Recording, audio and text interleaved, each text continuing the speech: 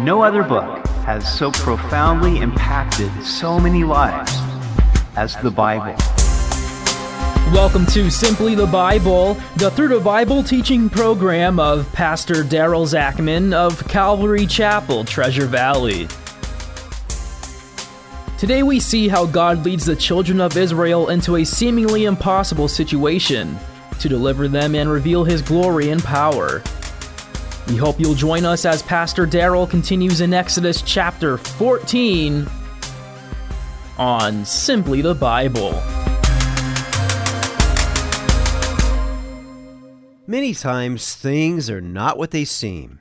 For example, I've made many investments over the years I thought were surefire winners, only to watch them plummet. On the other hand, I've worried that disaster was imminent, only to watch everything work out for good. Today we will see that Israel was in a situation where everything looked disastrous when in fact God was working out a powerful and complete deliverance for His people. God had brought the children of Israel out from the bondage of Egypt, and now they were traveling through the wilderness toward the promised land. We pick it up in Exodus chapter 14.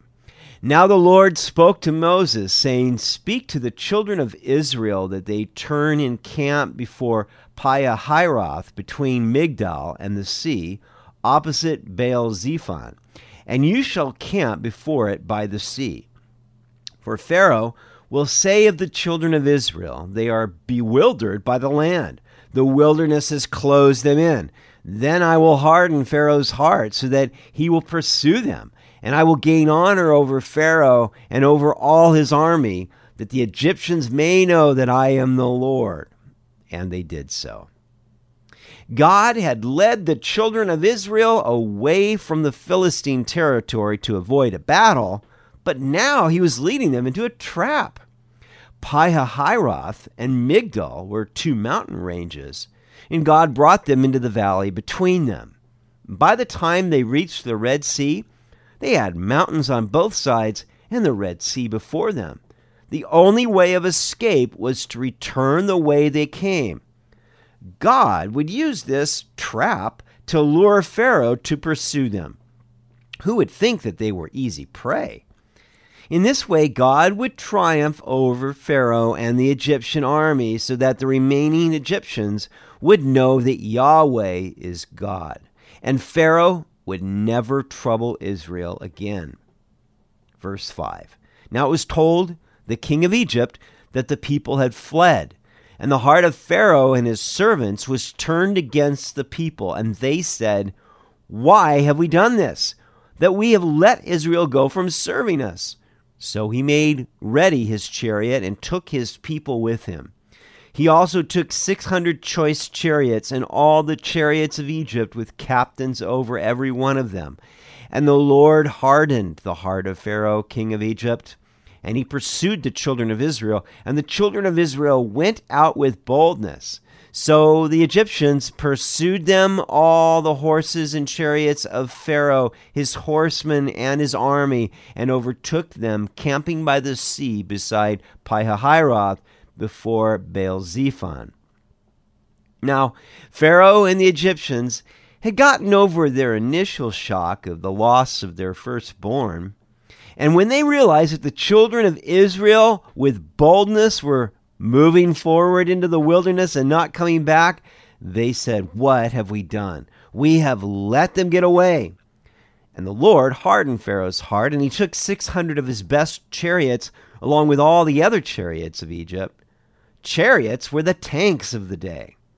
He also brought his horsemen and army. They went in hot pursuit of Israel, overtaking them as they camped by the Red Sea. And when Pharaoh drew near, the children of Israel lifted their eyes, and behold, the Egyptians marched after them. So they were very afraid, and the children of Israel cried out to the Lord. Then they said to Moses, "Because there were no graves in Egypt, have you taken us away to die in the wilderness? Why have you so dealt with us to bring us up out of Egypt? Is this not the word that we told you in Egypt, saying, 'Let us alone, that we may serve the Egyptians'? For it would have been better for us to serve the Egyptians than that we should die in the wilderness. Now, the Israelites saw that this great army was pursuing them. We can understand why they would panic. They were in a trap, defenseless and helpless, and they knew it. It seemed hopeless to them. So they cried out to the Lord, which was good, but then they began attacking Moses. Why have you brought us up out of Egypt? Didn't we tell you to leave us alone? We could have just served the Egyptians, and now we're dead meat. How quickly the children of Israel forgot the bondage and bitterness of Egypt. You know, people think they want to lead, but let me tell you, it isn't easy being a leader. When people aren't happy, who is the first one who they blame? And this was only the beginning of how they would complain against Moses and against the Lord over the next 40 years. In 1 Corinthians 10, the Apostle Paul speaks of the children of Israel coming out of Egypt. He says that they were under the cloud that led them, and they passed through the sea. All were baptized into Moses in the cloud and in the sea, Paul writes.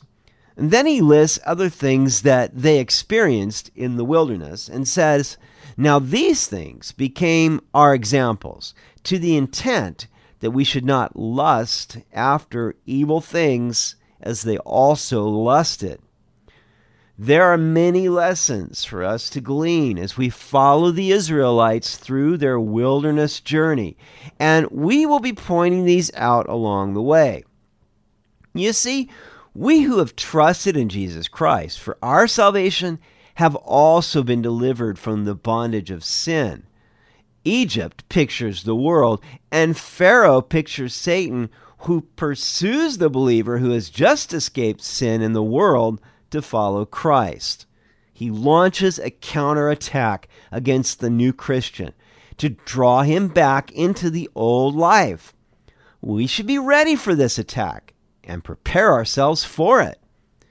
From the natural point of view, it appeared that the children of Israel were in a trap and would soon be wiped out. But the truth was that it was Pharaoh and the Egyptians who were being led by God into the trap. Things are often not as they seem. Verse 13. Now Moses said to the people, do not be afraid. Stand still and see the salvation of the Lord, which he will accomplish for you today. For the Egyptians whom you see today, you shall see again no more forever. The Lord will fight for you, and you shall hold your peace. Moses was a strong and courageous leader before the people. His counsel to stand still and see the salvation of the Lord is essential for all of us to take to heart. For our salvation is of God. He is our deliverer from the bondage of sin and from trouble. He leads us out of this world. He protects us from the evil one. He fights for us. As a pastor, I know many who struggle with sin. Let's be honest, we all struggle with sin in some form. Many are frustrated because they have earnestly sought to turn from their sin only to be a repeat offender. They have tried to do it God's way, but have not been able to overcome. I believe that there is great hope for us in these words of Moses.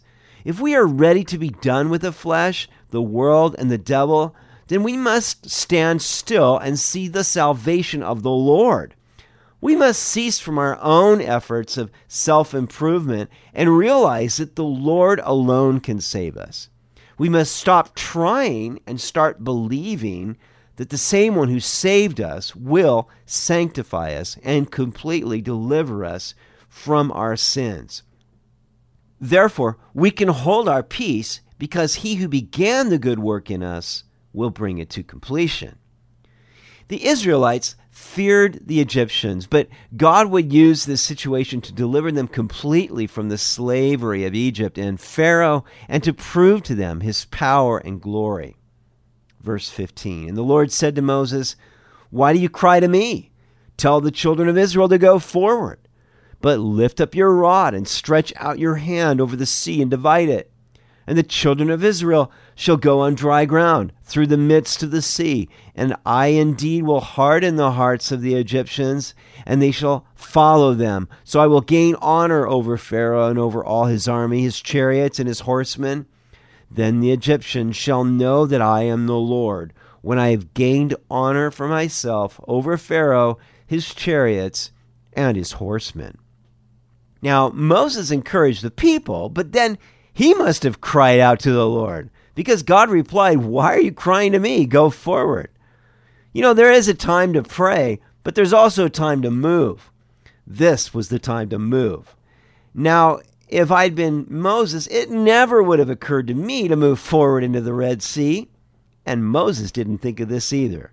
But it was exactly what the Lord wanted him to do.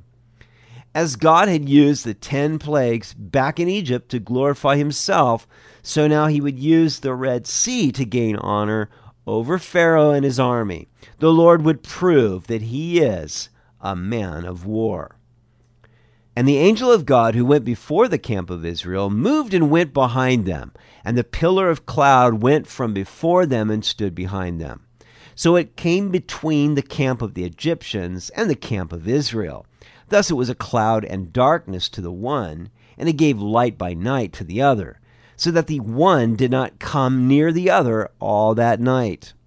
The pillar of cloud had led them and provided shelter from the hot desert sun, but now it moved behind them along with the angel of God, whom we believe was Christ. The Lord was now their rear guard. The same cloud that was darkness to the Egyptians was light to the Israelites. Through the night, it illuminated their path through the Red Sea, while it obscured them from the view of the Egyptians. Make no mistake, if you have escaped the condemnation of this world and you are on the road to heaven, Satan hates you. He would pursue you with the same vengeance as Pharaoh pursued the children of Israel. But the Lord is your rear guard, who stands between you and Satan. He is a shield about you. He equips you with his word, which is a weapon against Satan and a lamp to your feet and a light to your path. God sets the boundaries for Satan so that he can only come so far, but no farther. Rather than allowing fear to grip your soul, trust wholeheartedly in the Lord who surrounds you and rejoice in Jesus Christ who delivers you. We will have to wait until tomorrow for the exciting conclusion of this miraculous crossing of the Red Sea. Just remember that regardless of what you are going through right now, things are not always what they appear to be. As with the children of Israel, you may think that disaster is imminent when in fact the Lord is moving to deliver you completely and to glorify himself through you.